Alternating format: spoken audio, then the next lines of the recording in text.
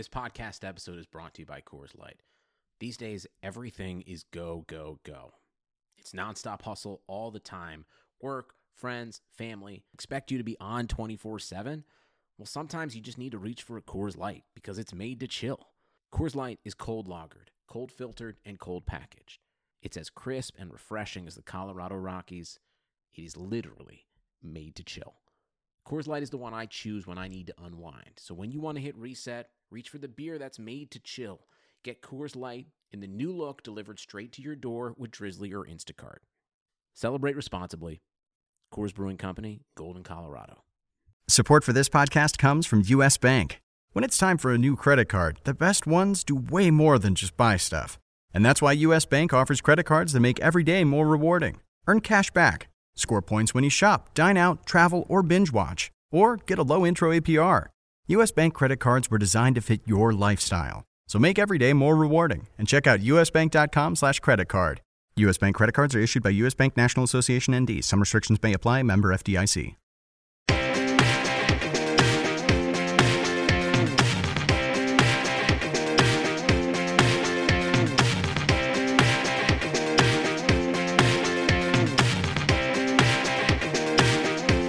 Hi there, hockey fans, and welcome back to Puckcast with Statsman and AJ, RotoWire's hockey podcast show. Friends, I'm Paul Bruno, and you can follow me at Statsman22.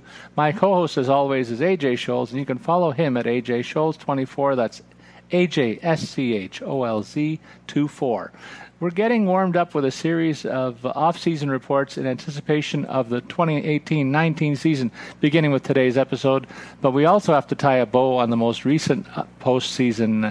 And so on today's episode, we got an interesting menu of topics here. We're going to start it off with that Stanley Cup Final review, the NHL Awards review, a summary of the NHL All-Star teams, the NHL Draft review, and then a look at some of the off-season trades and key signings that we've seen to date. And if there's a little bit of time, we got to look at the John Tavares free agency situation.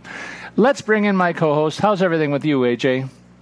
Doing well, Paul. Glad to be, back on the air with you here and getting ready for the upcoming season. Like you said, got to tie off a few things lingering from last year, but I'm happy to put that one behind me.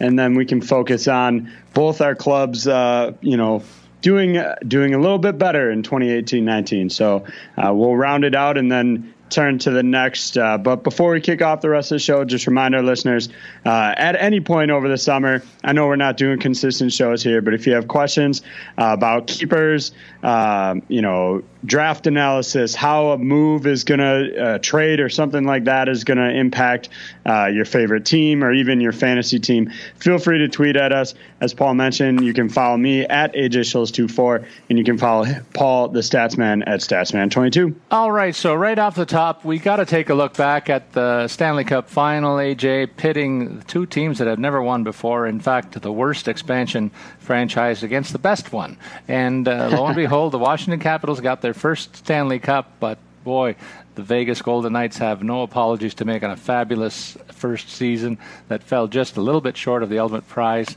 What were your impressions of that 5-game set?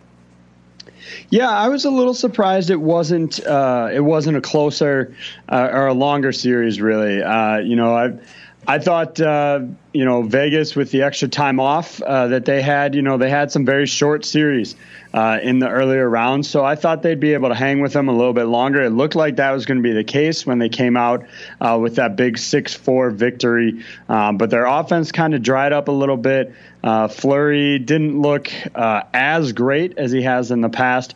And really, Washington just looked like it was, their year. Alex Ovechkin, was on a roll and on a mission in this one, and it's hard to beat a club when you have a guy like Devontae Smith-Pelly, who I don't know if he had 7 goals in the regular season, but he did in the playoffs here. And so, when you get that kind of help, it's just hard to beat a team, really. All through the playoffs, I was thinking there's some big teams that they're facing, and the physicality is going to get to them right from the beginning when they faced Los Angeles. I'm talking about Vegas. And they overcame all that stuff. So really, you looked at the final thinking, okay, this is just going to be another repeat possibly, but boy, you touched on it. Alex Ovechkin played like a runaway locomotive, and he had a lot of his cohorts that came right in line with him, and they made a very rough ride, and they caught the Vegas Golden Knights with their physicality and slowed them down, I think. And you also mentioned that Marc-Andre Fleury, who after 3 rounds was certainly the lead dog in terms of the Conn Smythe Trophy race, he kind of took a step backwards, and the goals against reflected it. It was almost twice as high as what it was in the first 3 rounds. I think maybe the pace of these playoffs just got to the roster of the Vegas Golden Knights. You know, got to remember that it was dotted with a lot of guys who haven't played lead roles and hadn't played in the intensity first round after round, and it's quite a long journey to get through the playoff steeplechase, if you will, and the Caps seem to be better built for it. 1 through 4, their lines just ground the Knights to a pulp by the end of the 5th game, you could say, and top to bottom, skill players and 3rd, 4th liners, they all played the same way, so it was a relentless attack, and Braden Holtby elevated his game and actually outdueled Fleury, which is not a shock because they're both excellent goalies. So they effectively negated the Vegas Golden Knights' biggest advantage in the net. So at the end of the day, the Caps win their first Stanley Cup, and the Knights' magical season drew to a close. But it was really funny to watch Ovechkin and the club celebrate. This was one of the wilder Stanley Cup celebrations that was chronicled. We saw them swimming in pools of water and statues and stuff like that, and really I was expecting that we would see a search for Ovechkin after a couple of days, like as he disappeared, but he kept it together, even slept with the cup. I thought, is he going to use up all of the Caps nights with the cup all by himself? Because he just everywhere you looked, he was with it all the time, and but good on him. Certainly cements his legacy as a first ballot Hall of Famer. There's no question about that. The greatest scorer of our time in the modern game. And now he has the Stanley Cup on his resume, along with 14 or so other trophy wins. So a well-decorated career for him, and a fantastic victory for the city of Washington. AJ, let's move on now with a look at the NHL awards. They took place in Las Vegas. And, when they first started this thing in Vegas, I thought, a cheesy thing. Why are they doing it in Vegas? But now, with the success of the team, it seems to all of a sudden be a nicer fit, doesn't it? Yeah, absolutely. I mean, we, as you've mentioned in the past, we do an annual RotoWire trip out there just for, some hanging out, some camaraderie time. And it's a great place. It's a great city to host any sort of event. And so I think it really fits. I'm sure a lot of the players don't mind going to Vegas for a couple nights too. So, just a great city to host a great event like that. And with the awards show, this was the first year, AJ, that I can remember seeing the actual voting for some of these trophies. So I want to go through some of those with you. And one of the most intriguing ones was the Hart Trophy. And really, this is the first year where there was a real emphasis on the value of the player to his team.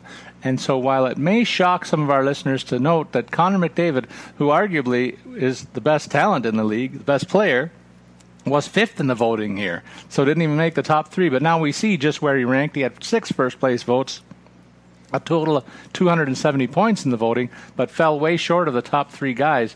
And I want to focus on the top 3 guys and get your slant on them, AJ. So I know you're looking at the same information as I am. The top 3 guys, to recap, were Taylor Hall, Nathan MacKinnon, and Anze Kopitar.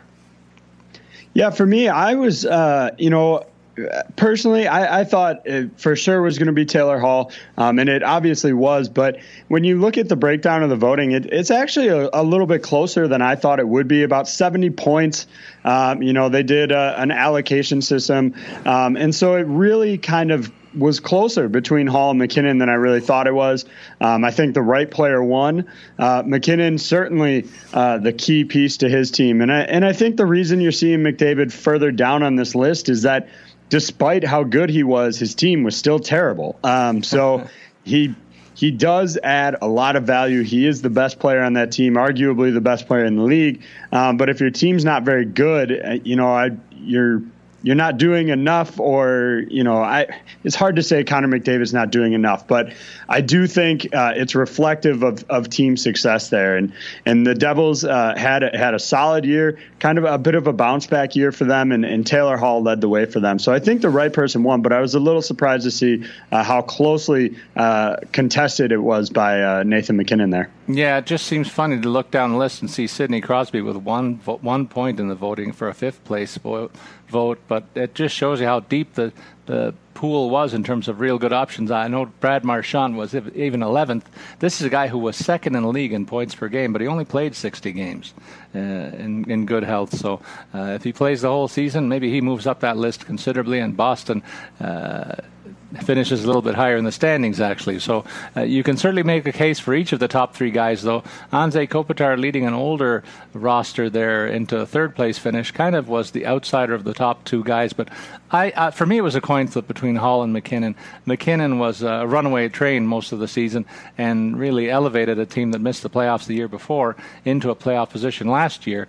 And you made the point that playoff qualification has to factor in here, and that also has to be the primary explanation for why Connor McDavid falls to fifth in the voting, despite the fact his team missed the playoffs. He still was up there in the top five, which is a credit to him, and also a nod to Claude Giroux, who gets my vote for comeback player of the year, AJ, finishing around 100 points for the season, right where we were used to seeing him year in, year out for a number of years before he faltered a little bit, but a nice comeback season for him. So some really neat stories here in the voting, and no fewer than 20 different players received votes to tell you how broad the field really was. We go to the defense situation for the next trophy, the Norris Trophy. Victory went to Victor Hedman. Pretty narrow one over Drew Doughty, and PK Subban rounded out the top three. I wonder what your comments are about those three guys, and if any of the other names on this list caught your eye and maybe you should have got more votes. Yeah, I think the biggest one that kind of caught my eye was John Carlson being all the way down in fifth. He had a great year statistically, really did help drive that team in a lot of ways. So I would have thought he'd be a little bit higher on that list. I don't think he should have won the Norris Trophy. I do think the right player won here again in Victor Hedman. The other surprising thing for me was the gap between, Hedman came in at 1385 in the point system, Drew Doughty 1164, and then it really drops off to PK Subban at 565. And I would have thought he'd be a little bit higher, a little bit closer in contention for that. And really that came down to first place votes all the way across here. Hedman got 94, Doughty got 52, and PK Subban got 11. So yeah, that was kind of the only real eye popper to me was kind of that big gap. And then I do think Carlson probably should have gotten a few more votes and maybe crept up a little bit. Yeah, I don't have a quarrel with the winning tally of Victor Hedman. Drew Doughty is a guy who's been in the mix for years. Subban, I think, is hurt by the fact that Nashville has three guys that you could put on this list. In fact, one of them was 7th overall in the voting, and that's Roman Josi. So really a depth on the Nashville defense, and the quality there explained why they finished as the President's Trophy winners in the league. But no slouches in any of the top three. Seth Jones had a real breakout year for Columbus and finished 4th, adding a little bit of an offensive part to his game, which was predicated mostly on the defensive side of the puck. You mentioned Carlson had a great year offensively. Interesting to note there that his plus-minus was flat on the year, AJ, despite having over 60 points scored and playing on a potent team. The defensive side of the puck kind of failed him and kind of hurt his chances, I think, in the voting here. Although you did mention he had a great playoff. The playoff season doesn't really factor into the voting. This is done by the end of the regular season. So if it had gone the end of the playoffs, certainly he would have been a little bit higher in the race. Klingberg was the guy. He had a great first half, AJ, was head and shoulders above the league in terms of scoring from the blue line, but really faltered in the second half, and that explains why his total flagged to a 6th place finish. I mentioned Josi, and Brent Burns was behind him in 8th place. Discovered his offensive game a little bit later in the season last year after a soft first half, so maybe that hurt his cause too. But again, you look at this list and you think Erik Karlsson in 12th spot, Dougie Hamilton in 14th, Zdeno Chara 15, Giordano 16. That 18 players get votes in this thing. A couple of the guys at the tail end, a little bit suspect, maybe some homer calls there, and Josh Manson and Jacob Slavin. But certainly the other guys that all received votes were worthy of getting some consideration, so I was glad to see that. In the Nets, going along with this 5-3-1 point allocation for first, second, and third place votes, it was kind of a bit of a runaway in the net minding as Pekka Rinne outdistanced Connor Hellebuyck and Andrei Vasilevsky, but all three of those guys were instrumental in the outstanding seasons that their teams did have. Yeah, absolutely. And I do think, again, I hate to keep saying this, but I do think the right person won on this one. Pekka Rinne, I think, was just head and shoulders above the rest of the league for the regular season. Hellebuyck, I think, is a great spot at number 2. What I think is a little interesting is Vasilevsky didn't get any first place votes. I would have expected him to maybe get one. Your guy, Freddie Anderson, got one. Marc-Andre Fleury got one. And I think Fleury's higher on this list if he plays the whole season. And has the same, same numbers he did during the regular season. If he carried that out into a full, year, you'd see him a lot higher on this list. But Pekka Rinne won handily, as you said, and I think that's the right call. Yeah, I agree with you. Connor Hellebuyck certainly emerged right from the beginning of the season, where it was a bit of a coin flip in the nets between him and Steve Mason. He won that job after opening night when the Leafs shelled Mason, and he never got the net back because Hellebuyck got in there and just played his heart out all season long. Vasilevsky was awesome in the first half. Another case of a guy faltering a little bit in the second half. You can say the same thing about Freddie Anderson, who was Don Cherry's pick as goalie of the year, incidentally, AJ, I can tell you that. But Freddie and Andrei Vasilevsky, they both faltered statistically in the second half of the season. Interesting to note that in that division, the best goalie in the second half was Tuukka Rask, and yet he only managed to finish 7th overall in the voting here. Sergei Bobrovsky, who's won this thing a couple of times, didn't get a first-place vote, had a good season, only finishing 8th in the rankings. So a total of 10 goalies get votes here, and they're all first-string goalies with a big star by their name as guys that can play 60-plus games. So you got to look for that if you're projecting next year to say who are the guys that are contenders here. They got to show that their workmanlike ability can get them into that many games and be that much of a factor for their team. So that's why this is a bit of a shorter list than some of the other positions that were voted on. The Rookie of the Year voting was another one that I found kind of interesting. There were 2 guys that distanced themselves from the field and one guy who had a great first half and faltered a little bit. Those account for the top 3 names in Barzal, Besser, and Keller. But there were a number of other rookies that had good first seasons, AJ. Yeah, I think Kyle Connor, who came in 4th here, is one player who had a phenomenal year. Defensively, you look at most of this list, it's offensive guys, but Will Butcher, Mikhail Sergachev both show up on this list and well-deserved to at least have their names under consideration. Barzal easily, I think, had the best year of any of these guys, and so a well-deserved victory for him. Charlie McAvoy, another defender on this list, I overlooked him. Maybe it's because he's on Boston. I just kind of ignored him there. But no, so a great bunch of guys here on this list. I think everybody here was deserving. Even Jake DeBrusk, who got just a 1/5 place vote to get on this list. I think he was deserving of that as well. And so, yeah, great selection of guys. And if you're in a keeper league, these are all guys that you definitely want to consider hanging on for next year. Even if you're in kind of like a hybrid where you only get to keep a certain number, you definitely want to take a look at these guys and consider holding on to them. Yeah, interesting to note that the top draft pick last year, Nico Hischier, finished 7th. And you might look at that and say, oh, that's a disappointing year for him, but he was outstanding for the Devils too. And people kind of forget that he was the first overall pick when you look at some of the other guys that beat him out on this list, including, of course, Barzal, Besser, and Keller. But Kyle Connor fell into a great situation playing a top 6 role in Winnipeg. Charlie McAvoy got to play with Zdeno Chara. Yanni Gourde was well insulated in that top 6 in Tampa. So there were a number of guys that had had better situations than Hischier. And so the 7th place finish shouldn't be looked upon as a disappointment. Right behind him, Pierre-Luc Dubois, who was the 3rd player picked behind Patrick Laine and one Austin Matthews, actually made his NHL debut last year in terms of a full season, and he had a great year too. So some high draft picks that may be viewed on the surface as a bit of a disappointment when you think about the other players who performed, shouldn't be thought of that in that regard. And everybody on this list really a great talent, and they're primed for excellent careers. All 12 players here that got the vote. Up next, we go to the defensive forward, top defensive forward, and certainly the perennial names here ranked in the top 5. You got Kopitar, Couturier, Bergeron, Barkov, and Koivu. It's been a mix of most of those guys for the last several years. I also note that Sidney Crosby finished in the top 10 in terms of defensive forwards here, AJ. That's something that I didn't expect to see, but kudos to him. Really, obviously still one of the best two-way players in the history of the game, and still the signature player in the NHL. There, I said it for you. Well, good. I don't have to rehash it. You look back on this award over the last 8 years.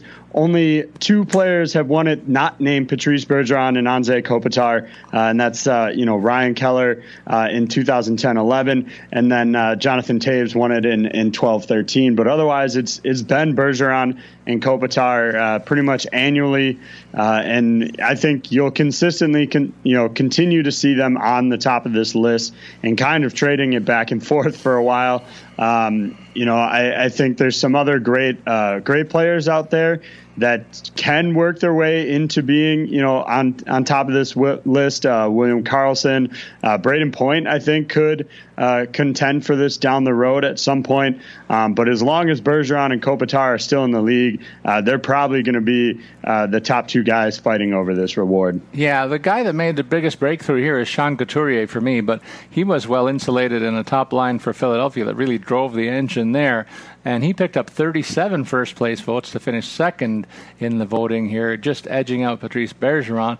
Alex Barkov, you got to watch this guy closely just to see what kind of a dominant player he is at both ends of the rink, and a big body player, very tough to play against. I've had the chance to see him play a lot of games in the division with the Leafs, and boy, he's a physical presence and a specimen that bears watching, a hard guy to corral, and certainly when he leans on you, you're not going far. So his size and strength obviously instrumental to his abilities at both ends of the ice, and they're reflected in the point totals here. Mikko Koivu, probably the sleeper of all of the top 5, kind of reflects the image of his team, a team that you kind of take for granted, but boy, when you face them, you're reminded of just the talent that's there in a 200-foot game in Koivu. So the top 5 guys really caught my eye there. Willie Karlsson gets the nod for Vegas in 6th place, but I found that one a bit of a surprise, AJ, because he was more noted in my mind for the scoring exploits that he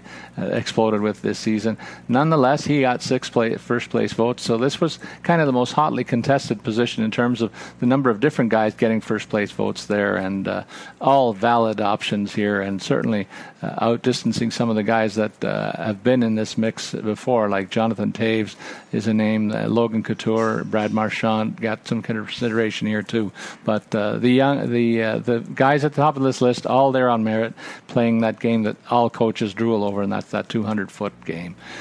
The Lady Byng Award for the most gentlemanly player, it's a 10-7-5-3-1 point allocation. First to fifth place votes count here. Willie Karlsson gets the nod. Brian O'Reilly was second for Buffalo. Alex Barkov third, and other names followed. AJ, what do you think about the voting here? Yeah, the only thing that I would say here is I think Ryan O'Reilly could have a gripe here, although if you're the most gentlemanly player, you probably don't. But you look, he played 81 games and had 2 penalty minutes. Yeah. 2 in 81 games. Now, that's not to say Karlsson was out there hacking away. He only had 12 on the year. So certainly a deserving player. But this is the first one where really I was a little surprised at the outcome. I think Ryan O'Reilly was probably the better option here. And I think he is having, a rough year maybe with Buffalo is part of maybe what factored into that. Obviously, the Golden Knights were top of mind with their success on the regular season. But I think Ryan O'Reilly will certainly be in contention for this down the road, and we'll probably get it at some point. Actually, I think he did once back in 2013-14 when he was with Colorado. Well, and AJ, to your point, I look at the names on this list, and they're some of the biggest stars in the sport. We already talked about Anze Kopitar, Austin Matthews, Claude Giroux, Connor McDavid, Logan Couture. They're all guys that finished in the top 10 or 12 in the voting here. John Tavares is on this list a little bit lower. So some of the cream of the crop of the NHL, which just tells you that this game can be played almost exclusively with skill and without being offside in terms of the rules here. And a wide range of people got votes. No fewer than 50 different players got consideration here. So it kind of gives you a bit of a sense for where the game is going. It's going away from the rough and tumble aspect and more focused on skill and skill only, I'll say. But we already talked about the Stanley Cup final where it was a bit more physical, and none of those guys in the final who were prominent in that regard are on this list. So that's still a telling thing for me. Vegas was at the top of the Coach of the Year rankings. They did come off with some postseason awards, no fewer than 4, I think, in total for Vegas on awards night. And Gerard Gallant, maybe the biggest and easiest slam dunk when you look at the coaching situation. He distanced the field, edging Bruce Cassidy and Jared Bednar in Colorado quite handily here. Yeah, I mean, this one was a shoo-in with how their season started with that tragedy there, kind of bringing a team of, as they like to call themselves, misfits together into a cohesive unit. 102 first place votes for Gallant here. Cassidy and Bednar combined for the other 6. So I think rightfully so, a shoo-in victory for Gerard Gallant. Yeah, and it's funny to note that of the 108 votes, Gallant was absent only on one list here. I don't know how whoever that reporter was, but I think he has some answering to do there. But no fewer than, 17 different coaches got votes here. I'm thinking there was some Homer stuff going on as well. But I don't think there's any question that Gallant was the runaway winner here, so we don't need to spend a lot of time dissecting this one. Same thing goes for the GM award. I think McPhee won this thing before the season even started, in my opinion. But I want to talk a little bit about Kevin Cheveldayoff in Winnipeg. He's built himself a great team here, size and speed combined. And Steve Yzerman, I've been touting this guy for a couple of years for the masterful job he did guiding Tampa through some tough salary cap issues for about a year and a half here. So that's your top 3, and no surprise that they're all there.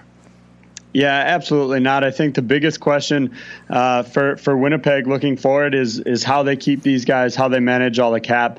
And I think he'll definitely be in contention to win this down the road. But yeah, to your point, McPhee and everything that they built for this team, with their success, it was a lock there.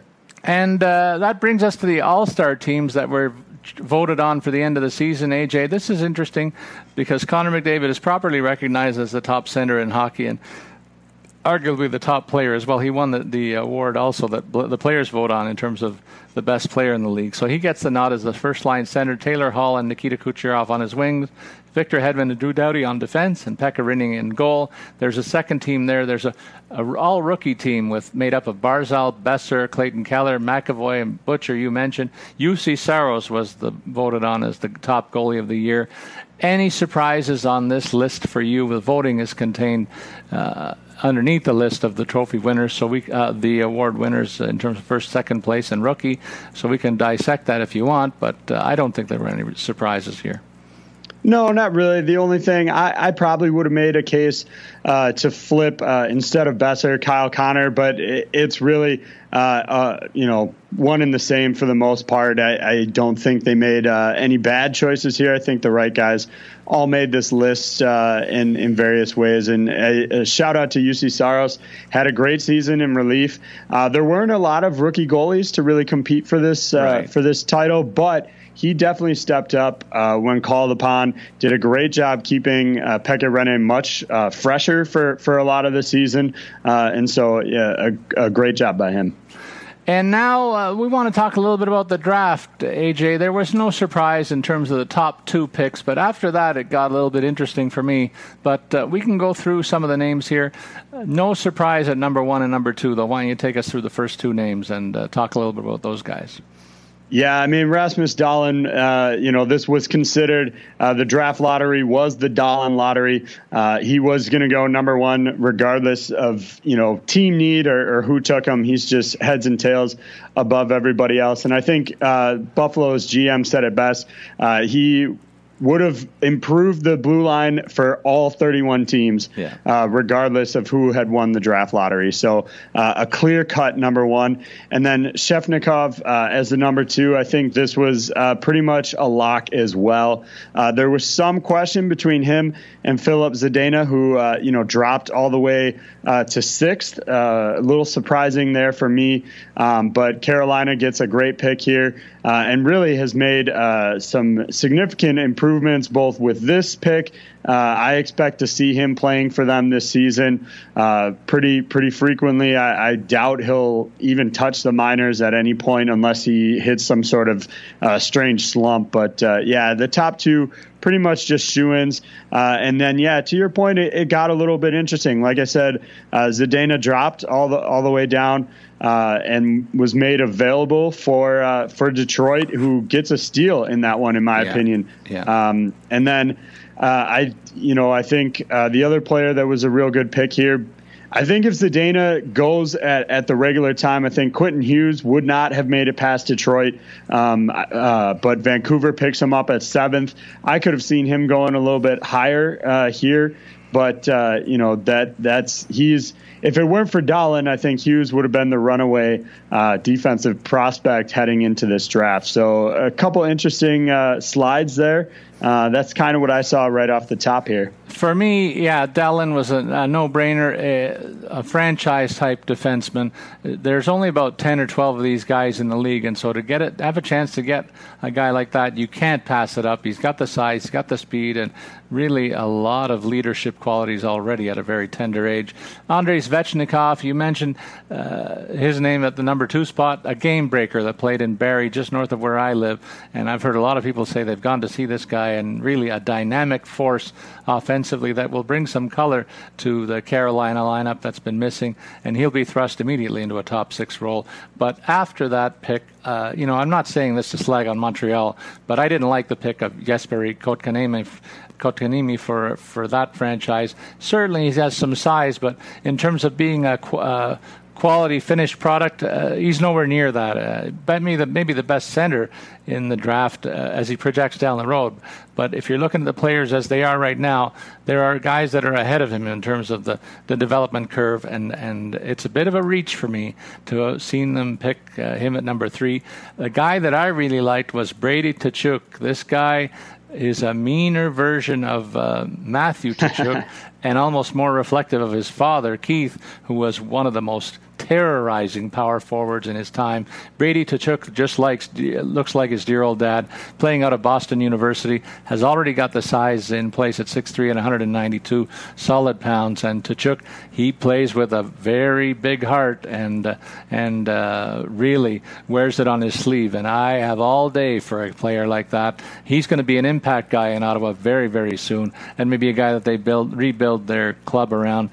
You mentioned number 5, Barrett Hayton, another head scratcher coming out of Arizona. I really am starting to wonder about the management team down there, AJ. This was a second mistake in the top 5, and it led to Filip Zadina dropping into the laps of the Detroit Red Wings. When we get Jimmy DeVillano on in a couple of weeks, I'm certain that we're going to ask him about Zadina and the good fortune that he feels for having him fall into their laps in the 6th spot. And also we can talk about the second pick they made in the first round. Why don't we do that now when we look at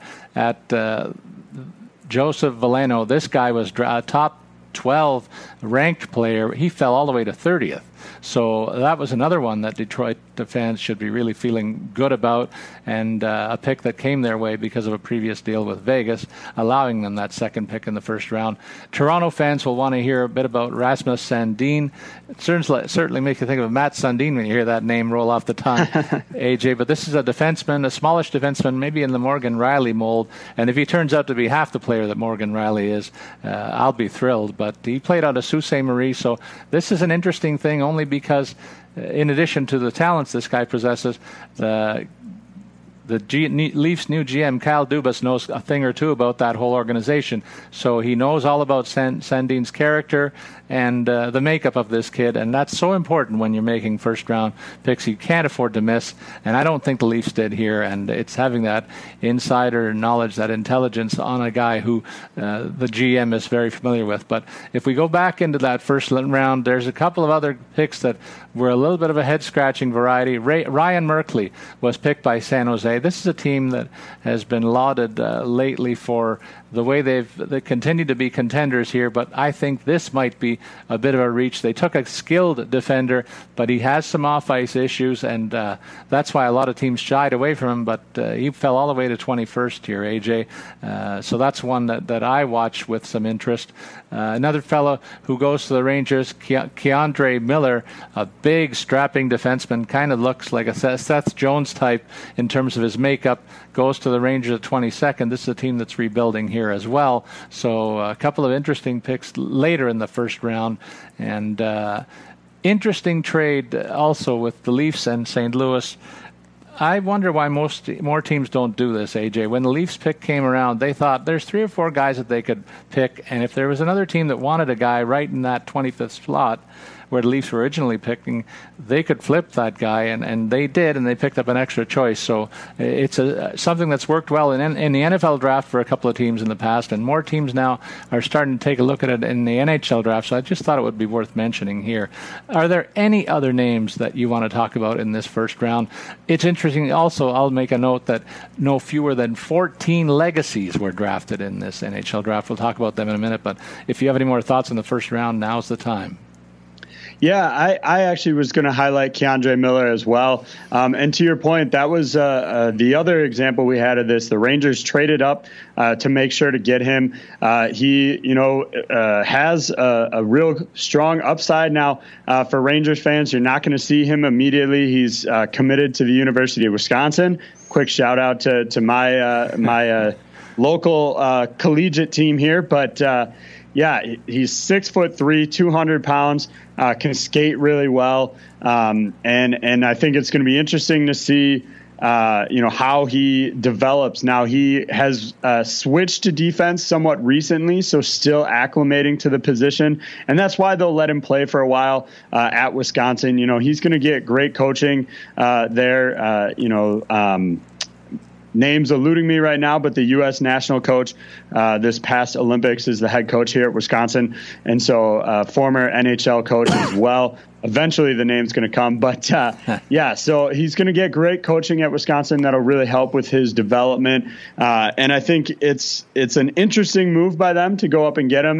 One that I think is really good for them and highlights what you were talking about with, seeing more and more in that in the NHL, and I think it was good for them to move up. And I mentioned the 14 legacies. Tony Granato, that's very good. I was just going to feed it to you there. But I mentioned the 14 legacies. We see that in the Toronto Blue Jays system, that the Jays went after a number of players whose fathers made hay in major leagues. But there's no fewer than 14 guys, including the son of Wendell Clark. This one makes me feel old because I was at the 85 draft when Wendell was picked. But Cody Clark was the top pick in terms of legacies, going number 47 to the defending Stanley Cup champions. He had 39 points last year in 56 games for Ottawa in the OHL. And right behind him, Riley Sutter, son of the former NHL center Ron Sutter, and part of that fabulous hockey clan. The machine just keeps out churning NHL players. He had 96 points in 166 games during 3 seasons with Everett in the Western Hockey League. But other prominent names there include Matthias Samuelsson, Jack Drury, Tyler Madden, those last names will be familiar to any hockey fans of the last 20 years in the NHL. Any other names? I think I was just going to add, I think what's kind of interesting and why that happens is, there's a transition from wherever you're playing, whether it's overseas, juniors, if you're going to go play collegiately, there's a transition for that to the NHL. And I think having, all these players clearly have somebody that they can contact and talk through some of this, and the team doesn't really have to worry about that. A lot of these guys have probably been around NHL locker rooms as kids, with their dads as well. And so I think you get I feel like there's less off-ice concerns, less problems with transitions when you take these guys, because they have kind of those guys in their corner that can help them through a lot of this stuff. And so I think it's almost like a security blanket, right, for these NHL teams. If the talent level is there between two guys that are roughly the same, but one of them has, this extra little edge, I think you're going to take the guy whose dad played the game. Yeah, I think that becomes a key point, just because it is a lottery when you're talking about the draft and who to pick and where to pick them and why to pick them. Their fathers have been through the rigors here, and they know exactly what goes on. So it's just one more checkbox that's filled in when you're trying to decide between player A and player B, and it's something you can really hang your hat on. And when it comes to the quality of some of the players who are the fathers in this regard, it really makes you take a second look here for sure. And in terms of taking a second look, there were some trades that went down, AJ, in the last few weeks. We want to go through them. I'm going to kind of go through them let's take them one at a time and really dissect these deals and see what we each think about them. First one that I want to bring to mind is the Calgary Flames trading Dougie Hamilton and Michael Furland to Carolina Hurricanes for Noah Hanifin, Elias Lindholm, and Adam Fox. Two good defensemen here changing sweaters, and some interesting pieces besides that. I tend to look at this deal and say Hanifin is a guy who was the third pick in his draft. Dougie Hamilton was just as high in his draft, but Hanifin has not really realized the upside that we've seen out of Hamilton so far. Elias Lindholm kind of better than Michael Furland in terms of head-to-head talent. I think he fits in as a top six player here easily when he goes into his new club in Calgary. And Adam Fox, a top prospect too, into the mix. So I like this deal for the Hanifin, Lindholm, Fox side here.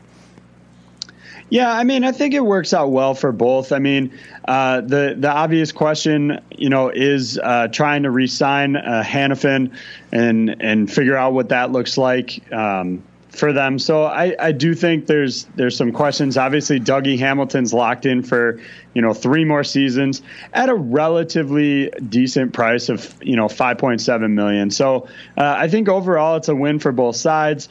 The Flames, will get Hanifin will kind of get a chance to maybe jumpstart things with the new team. I really look for him to kind of learn from some of these guys on some more veteran guys that wasn't really an option for him in Carolina, but with Calgary, he's got obviously Mark Giordano there, but even Travis Hamonic, Michael Stone, these are guys that can kind of guide him, and maybe it'll help him a little bit kind of jumpstart it. So I think it's a good move by both clubs.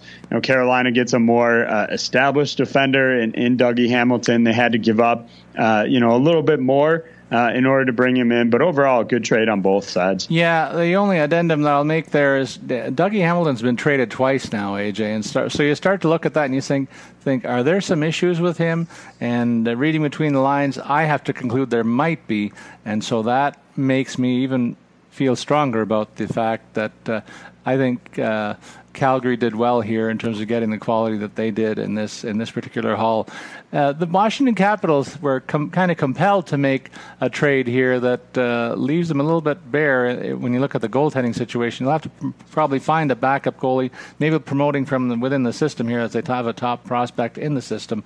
But they acquired a second-round pick in the 2018 draft from Colorado in exchange for Philip Grubauer and Brooks Orpik. This was a move that they calculated would give them enough cap space to sign John Carlson. They did lock him up with an 8-year, $64 $34 million contract. So the math did work out at the end of the day, but it was definitely a calculated move.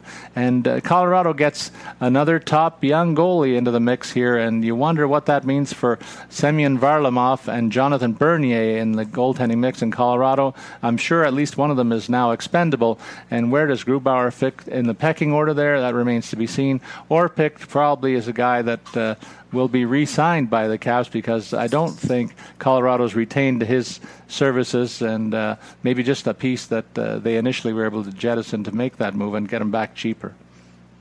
Yeah, I wouldn't be surprised to see Colorado make the decision to buy out Orpik's contract. They've got plenty of cap space, so it won't hurt them too bad. It's only 1 year of a buyout on that. So I wouldn't be surprised to see them make that move. You mentioned the Semyon Varlamov situation. You know, he's been so banged up there that I just think it's a little bit of insurance with Grubauer. I hedge to think that this will be closer to an even split between the two guys, but a lot of this will be decided in training camp. I've never been a fan of splitting netminders, so I think they should just go with one guy. And maybe they do give Varlamov 1 more year to kind of show he can stay healthy, that he can play, and let Grubauer sit behind him for a year. They got Grubauer locked in for another 3. At a relatively okay price of $3.3 million a year. That's decently okay for a backup, maybe a little high. Jonathan Bernier is going to be gone. They won't re-sign him, so I think that clears things out a little bit there. For the Capitals, I don't think they need to do anything. They've got Phoenix Copley, who they brought in last year. He's a solid AHL netminder. I think he'll fit in perfect behind Braden Holtby for this year. And then let's not forget they did also sign Ilya Samsonov, kind of the young prospect there. So they've got him in the system as well. So I think both sides are going to be fine on this one. And I do think you make a good point. If Colorado buys out that Orpik contract, he could find his way back to Washington. Then we talk about a saga that has unfolded in Ottawa that really just adds to a list of the misery in the Canadian nation's capital. Mike Hoffman, at the center of that storm, his girlfriend and Erik Karlsson's wife were at odds in a bit of a Twitter war that blew up that dressing room during the course of the year. Of course, the tragedy that befell the Karlsson family and the loss of their child also factoring into the mix here. But Hoffman was dealt twice in the same day. Ottawa first moving him, trying to get him out of the division. They sent him along to San Jose along with Cody Donaghy, a prospect, and a 5th-round pick in the 2020 draft. And in exchange, they got Michael Bodker, a kind of a top 6 forward there, Julius Bergman, a recent draft prospect, and a 6th pick in the 2020 draft.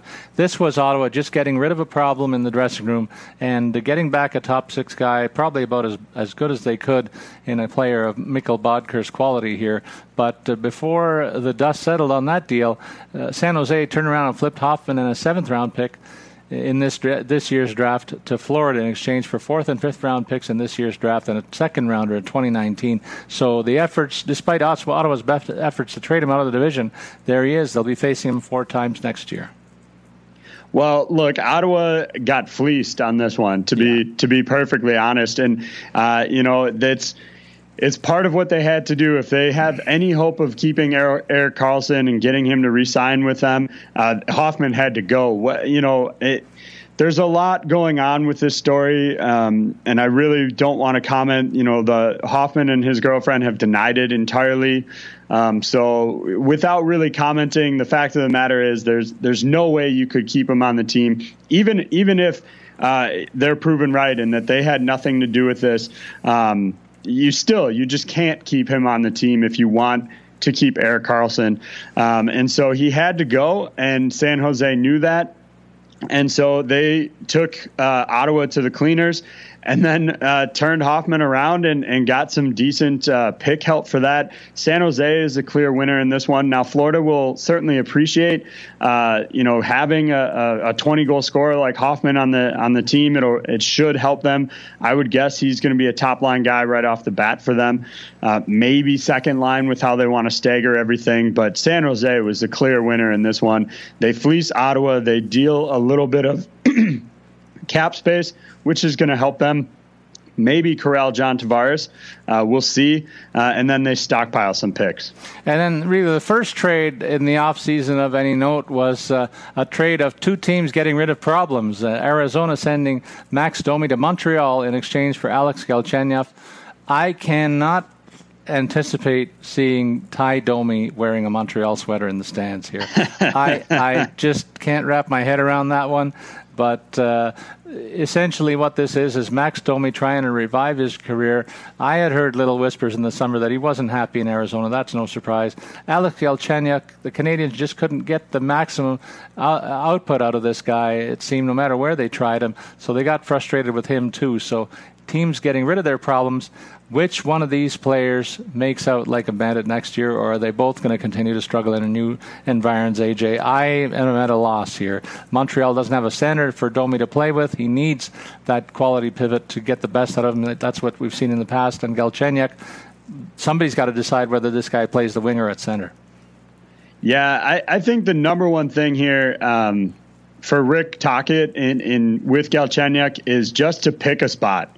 I don't think it really matters, but make him a center, make him a wing, and then leave him there for the whole season. Don't change it up on him, because that's not helping him. It's not, improving what he can do overall. But I think Galchenyuk's been somewhat, maligned unfairly maligned in Montreal there. I mean, this guy had 51 points last season. It's no slouch. Now, he was a ridiculous minus 31. And so there are obviously some two-way concerns there. But just about half his points, 24, came on the power play. I think Arizona wins on this one. I think if they can pick a spot, get him there, and let him play, they just upgraded significantly. I mean, you look at Domi, not a bad season, 45 points, but just 9 goals. Wasn't able to get that 10th one to get double digits there. Lots of assists. And you're right, he's not going to have anybody to really play with. So that's probably going to hurt his assist numbers a little bit. And if he can't find the back of the net, I see Domi potentially facing a drop-off here, while Galchenyuk, if put in the right position by the coaching staff, could have another big year. Yeah, to underscore Domi's struggles, even at least 2 and probably more of his 9 goals were empty netters, AJ, so that makes the numbers even more staggering in that regard. These guys should both be scoring a little bit more than they have been. Galchenyuk a little bit closer to where he ultimately should reside, in the 25 to 30 goal range, but Domi well off that. In terms of signings, I already mentioned the John Carlson signing for 8 years and an annual cap hit of $8 million for the Caps defense. They locked him up because they realized just how few of these top caliber defensemen there are in the league, and in order to sustain their position at the top of the standings and as defending Stanley Cup champs, this is a guy they needed to get back in the fold, and so they did that. And another one that kind of makes sense when you look into it a little bit more, Ilya Kovalchuk was wine and dined by about a half dozen teams as he decides to return to the NHL. He signed with the LA Kings for 3 years at an annual cap hit of $6.25 million. This is a pretty interesting and a good fit, because the top part of the Kings talent pool is guys that are in the 30-plus range. So Kovalchuk fits the win-now mentality. I just wonder how many miles he has left in the tank at 35 years of age. The schedule's a little bit lighter in the KHL, so that was probably more to his liking, and he scored like crazy over there because the quality just isn't there. I wonder what the Kings are going to get here for their $6.25 million. Yeah, I think the price tag, if you wanted to bring him in, you were going to have to pay that much because there were so many teams, trying to get him in. It's a little high for me, but we'll see if he can be, his last kind of half season in the NHL with the Devils. He had 31 points in 37 games. If he can push for right around that point per game pace, then $6.25 million might turn out to be kind of a steal. On Carlson, the price doesn't get me. It's the term on this one. 8 years is a long time for a 28-year-old. You're looking at him being 35, 36 in the last couple of years of the contract. But again, this is a situation where if you don't give him the term, maybe somebody else signs him. So I think you were stuck with that either way. But I think towards the tail end of this deal, they might not love it so much. for, a 33, 34 year old John Carlson at $8 million a year might be a little steep once they get to that point. You know what? We talk about these signings, but in terms of the upcoming free agency, we're also going to have a separate show, AJ, later this week on Thursday. I think we're planning on taking a look at that situation. A number of players who were restricted free agents have already been dispatched by their clubs, and they've been told, we're not going to re-sign you, so they add to the names in the pool. We're going to be touching on some of those names in our show on Thursday, but I got to end this show. You got to talk me in off the ledge here on this one, because John Tavares is all over the news with the fact that he and his camp are entertaining no fewer than 6 teams. The first ones they met with were the Maple Leafs yesterday. And the free agents can talk freely with potential suitors this week in advance of the July 1st and the opening of the free agent frenzy. The biggest fish, of course, John Tavares, with the sweepstakes likely holding up other news, as no fewer than 5 other teams are making their best pitches before free agency begins on the 1st. So, of course, the new New York Islanders GM Lou Lamoriello has been talking to Tavares camp since before he was even officially announced as a new front office guru. I have a bit of a problem with that.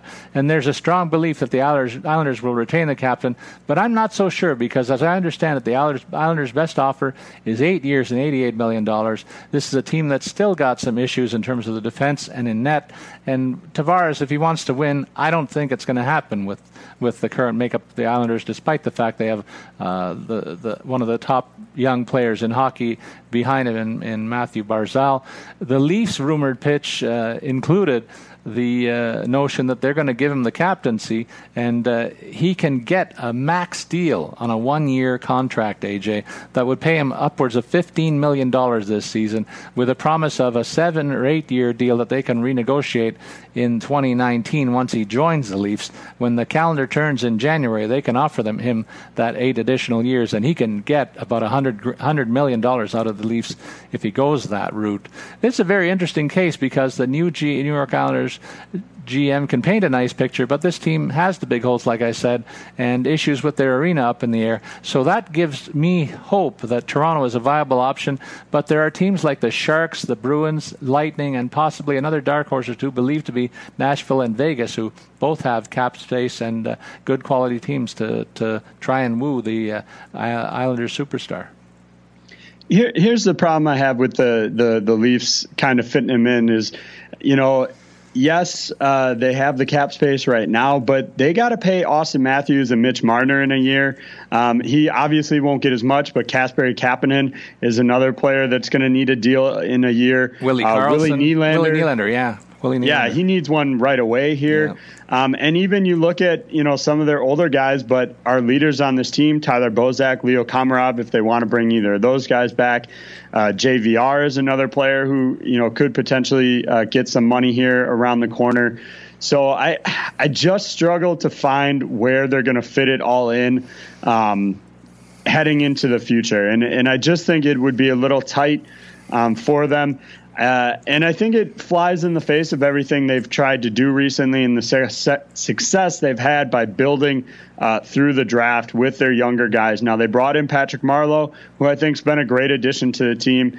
They've got him for 2 more years, so he can provide that veteran leadership until, some of these younger guys are fully ready to take over. And I have to question what Austin Matthews' opinion would be about not getting the captaincy. Now, I have no idea if he wants it or not, but he should be he is the face of the franchise. You would imagine at some point they'll give him the captaincy here. So to bring in Tavares with the promise of taking that, might not sit well with their young star here. So I actually don't like the fit. Now, it's hard to say a team wouldn't benefit from having John Tavares on there, but obviously there's other considerations here and other cap situations in the future, and I just don't see it really working out in Toronto here. Okay, if not Toronto, then which team makes the most sense to you? I'm going to put you on the spot here.